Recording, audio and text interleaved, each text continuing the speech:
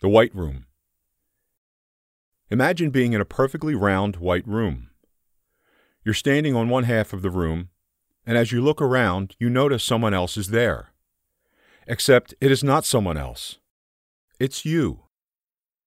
A perfect clone of yourself has appeared on exactly the opposite side of the room. Your clone is wearing exactly the same clothes you are, is standing in the same way you are standing, and even has the same expression of confusion you have.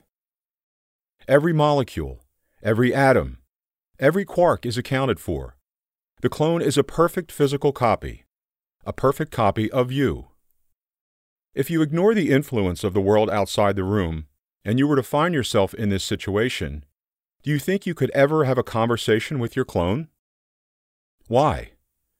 Why not? Given this happened to you, who is the original? How do you know? How many people would you say are in the room?